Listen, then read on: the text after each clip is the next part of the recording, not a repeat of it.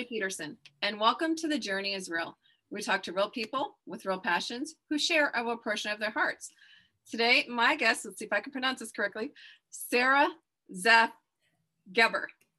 Is that correct?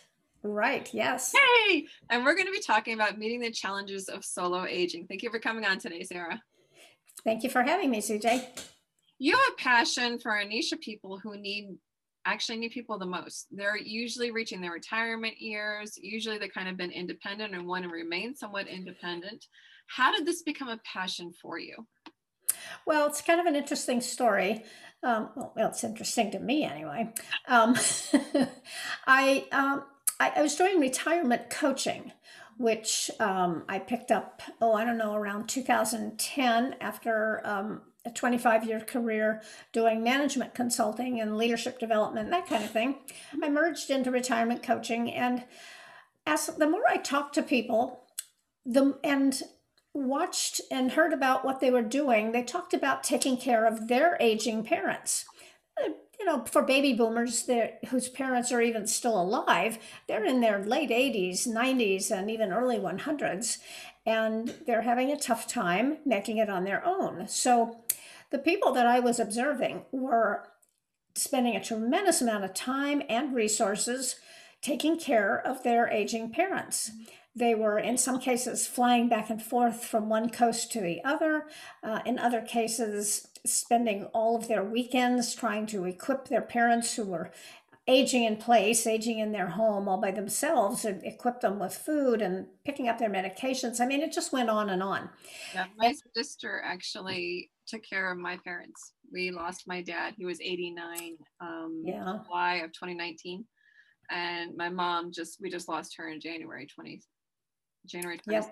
And so we actually had her in the home to help care for them because she made a commitment. She says, I do not want to put them in a retirement home if I can help it. That's where so many. Not everybody had that, and not everybody has the backup that she had, because she could call either me or my brother, and us and our other halves were on the way. Well, imagine the scenario then if she didn't have children. Mm-hmm. And that's what I started imagining, because I don't have children. My husband and I chose not to have children. And so many of my friends and colleagues and people that I've worked for years with made that same choice. Women had the opportunity, thanks to the pill and the Equal Rights Amendment, which never quite passed, but the message got out there. We had lots of opportunities open to us that our mothers never had. So a lot of us chose not to have children, and now we're facing aging without the next generation to kind of help ease that process. So and a lot of people take advantage of the elderly. Let's face it. Let's be real. They do, and they don't have people to fight for them. I work with the VA with my husband. It's a very frustrating thing to work with. And so it's like, I can't imagine, when we get older, we're going to have to fight it on our own, because he has 2 children. He has twin sons, but they're on the other side of the country. And so we're going to have to just fight it on our own. And it's cannot imagine what that's going to look like. Yep.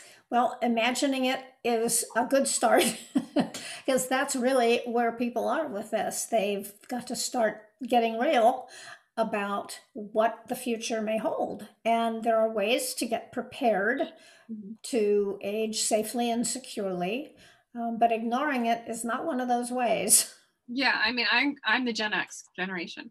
And so it's like we've been told since we were wee little ones that Social Security will probably run out by the time we reach retirement. And so that's kind of always been in the back of my mind is, okay, I need some sort of a nest for when we do reach that age, because chances are I won't be able to have Social Security to rely on. Yeah, well, we were told that too, and what it looks like is that's not going to happen to our generation, the boomers. And it may not happen to yours either, but we don't know. It's always wise for people to build up as much of a cushion as they can for their retirement. The biggest reason being that a lot of us are going to live very long lives. The medical community has found ways for us to manage these chronic conditions and incidents like heart attacks and strokes that used to kill people. And now we're recovering and living another 20, 30 years. So Yeah, it's kind of daunting imagining that we're going to need to support ourselves well into our 90s and even early 100s. Yeah, it's So, kind of bittersweet. We have the sweet of knowing that, we'll be able to see grandkids and great grands and stuff like that. But it's like, it's scary because you never know yeah, what's going to creep up and how you're going to have to deal with it. exactly. Exactly. So that got me started thinking about solo agers like myself and like many of my friends and the ways in which we need to prepare, which aren't so terribly different from the ways that everybody needs to prepare, but it's just much more urgent for us. We need to really think about how much money we're going to need. We need to think about getting our legal documents in order. In other words, getting an estate plan together. And also what we're going to do for a social support system. And when I say that, I mean having people around you. We all need a community in which to have a meaningful and hopefully enjoyable later life. Nobody plans to be sick and unhappy and in pain, although unfortunately that happens to some. But there are so many ways that we need to prepare to live as healthy as possible later life. So that's what I've been writing about and thinking about. And that's why we're talking today, right? Yeah. For the most part, you're working with people who are usually pretty strong-willed, independent thinkers. Yes. How do you, don't take it the wrong way, how do you teach an old dog new tricks? Well, you're right. You're absolutely right that most solo agers, and I'm talking about people, many of whom don't have spouses. Now, I consider a solo ager to be anyone who doesn't have kids, whether they're married or single, because like my husband and myself, we don't know who is going to be the first one to pass on. We don't know which one of us is going to be left as a true solo ager. So we're both planning accordingly. Mhm. And um, so that's the challenge. And yes, so many people who have not had children have been fiercely independent. I think of all the women that I've known through the years that haven't had children. Some are divorced, some never married, and they've been very independent, very self-sufficient for many, many years. So yeah, it's a new concept for them to think about being part of a community and actually possibly being interdependent with other people. Yeah, and I mean, some are lone wolves, some are military, some are, I mean, there's such a various background. How do you reach that group? How do you kind of connect with them and bring them down to reality of, you're not always going to stay up here, health wise. You got to come down and think about this, whether Yeah. it comes to play or not. You got to think about it. How do you break that wall? Well, it's for some people it's a wall that they're never going to break through. They're just going to be in denial, and that's what it is. They're going to be in denial. But most people are smart enough to realize that the state of denial is not the state that they really want to live in forever. And when I start talking about the kinds of things that we need to prepare for, most people get interested enough to at least listen. Now, what they do after they read one of my articles or hear me give a talk about it or read my book, I don't know. But I do know that the people that I'm close to, the people who have had to listen to me go on and on about this for the last 10 years, they're doing something about it because they Good. know. Yeah.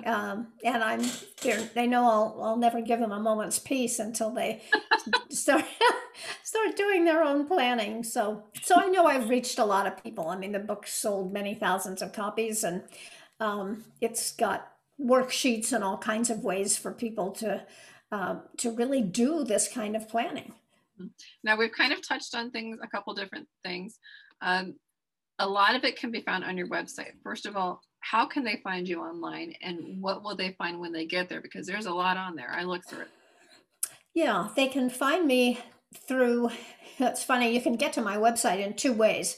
You can get to it through my company name, which is Life Encore. So lifeencore.com, lifeencore.com, or through my name, sarazeffgeber.com, SARA, Z as in zebra, EFF as in Frank, Geber, GEBER.com. So both roads will take you there. And you can also find me on LinkedIn. So a lot of my resources are reachable through LinkedIn. You can certainly find me you can find the book on Amazon, but there are links from my website and from LinkedIn that'll take you there. So those are the best ways to find me. And what is the book and what are the resources are on your website? The book's called Essential Retirement Planning for Solo Agers. Okay. And again, that's on the website. Also on the website are a number of worksheets that are in the book. But if you want to kind of check out some of those worksheets, they're freebies on my website. And you just simply have to click on them and you'll be sent the worksheet, so you can kind of dip a toe in the water that way. And you can also access some of my videos online. Just listen to me talking about the subject that's so near and dear to my heart. And those are the main resources on the website. Gotcha. So the journey is real. We'd like to kind of learn more about the person. We've talked a lot about the passion. I want to know more about who Sara is. So who is Sara Geber? Well, as I mentioned briefly before, I had about a 25-year career as a management consultant. The flavor of management consulting that deals with leadership and how to manage people.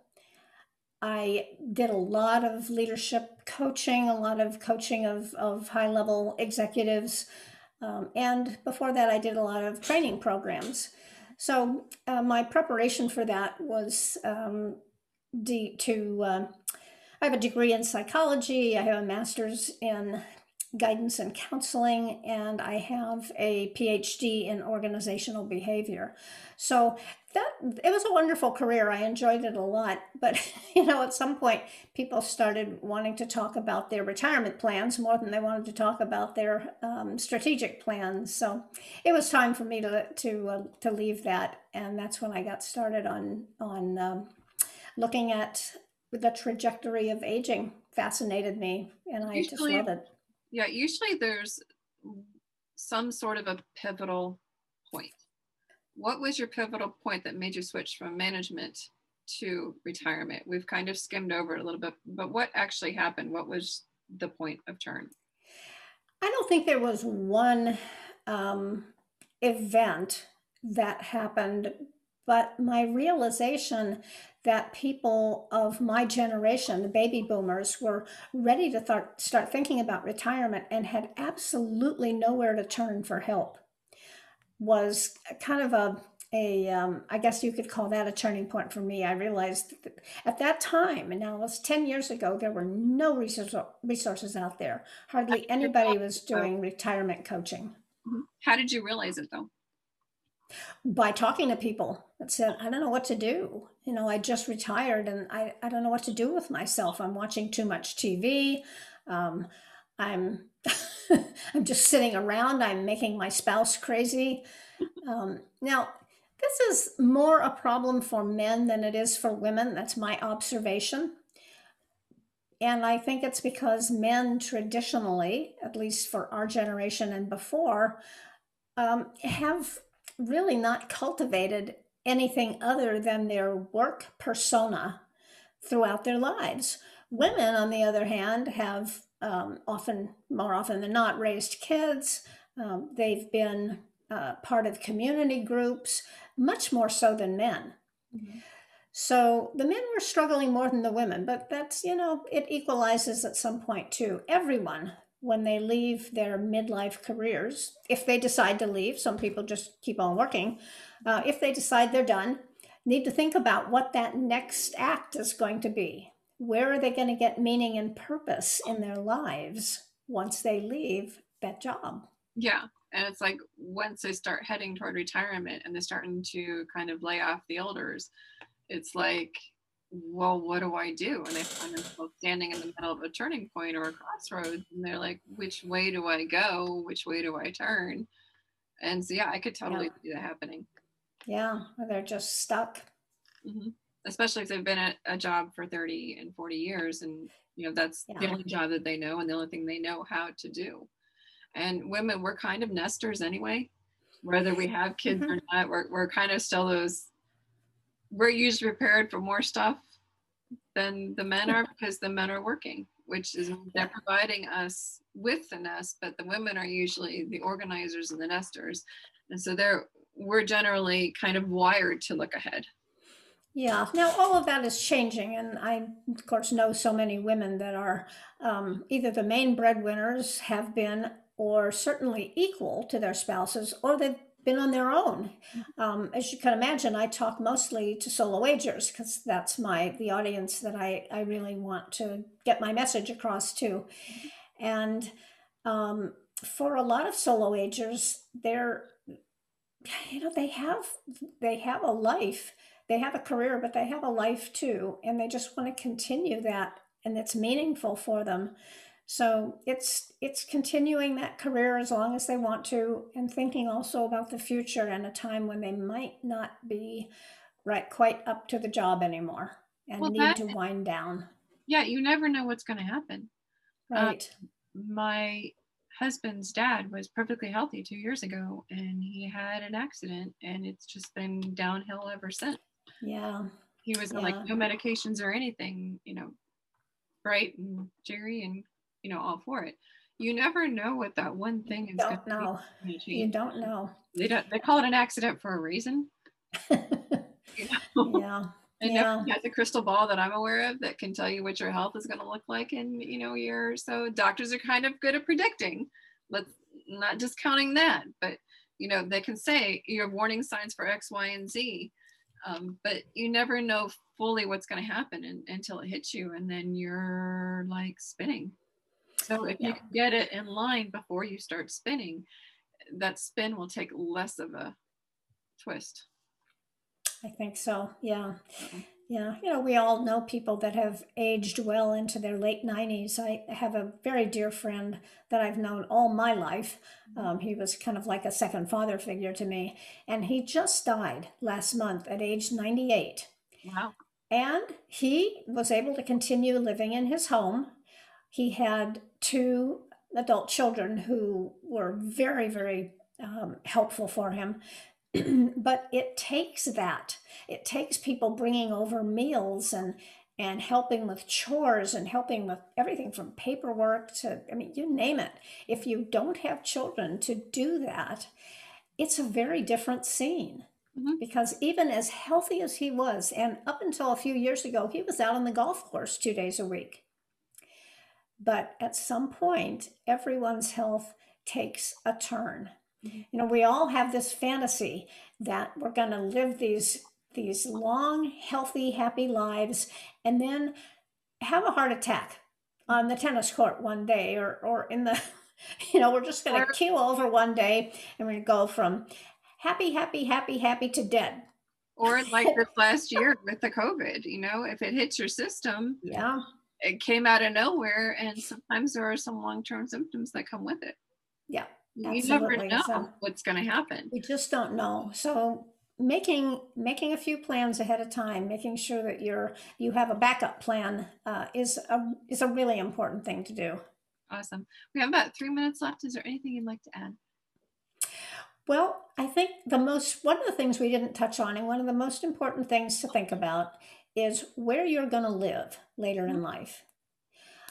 If you're still living in that 2 or 3 story house out in the suburbs somewhere without any public transportation nearby, and you don't have people that are willing to just drive you wherever you want to go, of course we do have Uber and Lyft, but it's a very lonely existence as you get older to live in an isolated environment. So think about where your community is going to come from. And a lot of community, the talk about community is to talk about where you're going to live. Mm-hmm. So that's one of the most important. Independent assisted living facilities.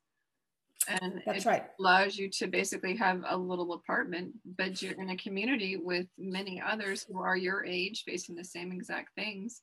That's right. And more of them are being built designed for middle income people, not the super wealthy. We're going to see more and more of that. Those kinds of preparations avoid the ultimate disaster of ending up in some horrible nursing home. Mm-hmm. There's a lot of other congregate living opportunities out there, and I think we should all be avoiding ending up in a nursing home. Yeah, those are scary. Well, Sarah, thank you very much for coming on. You've given us a lot to think about and a lot to work through, and thank you for having a lot of the resources that you have on your website and for shining a light on a problem that is growing that people are in denial of. Thank you, CJ. It was a pleasure.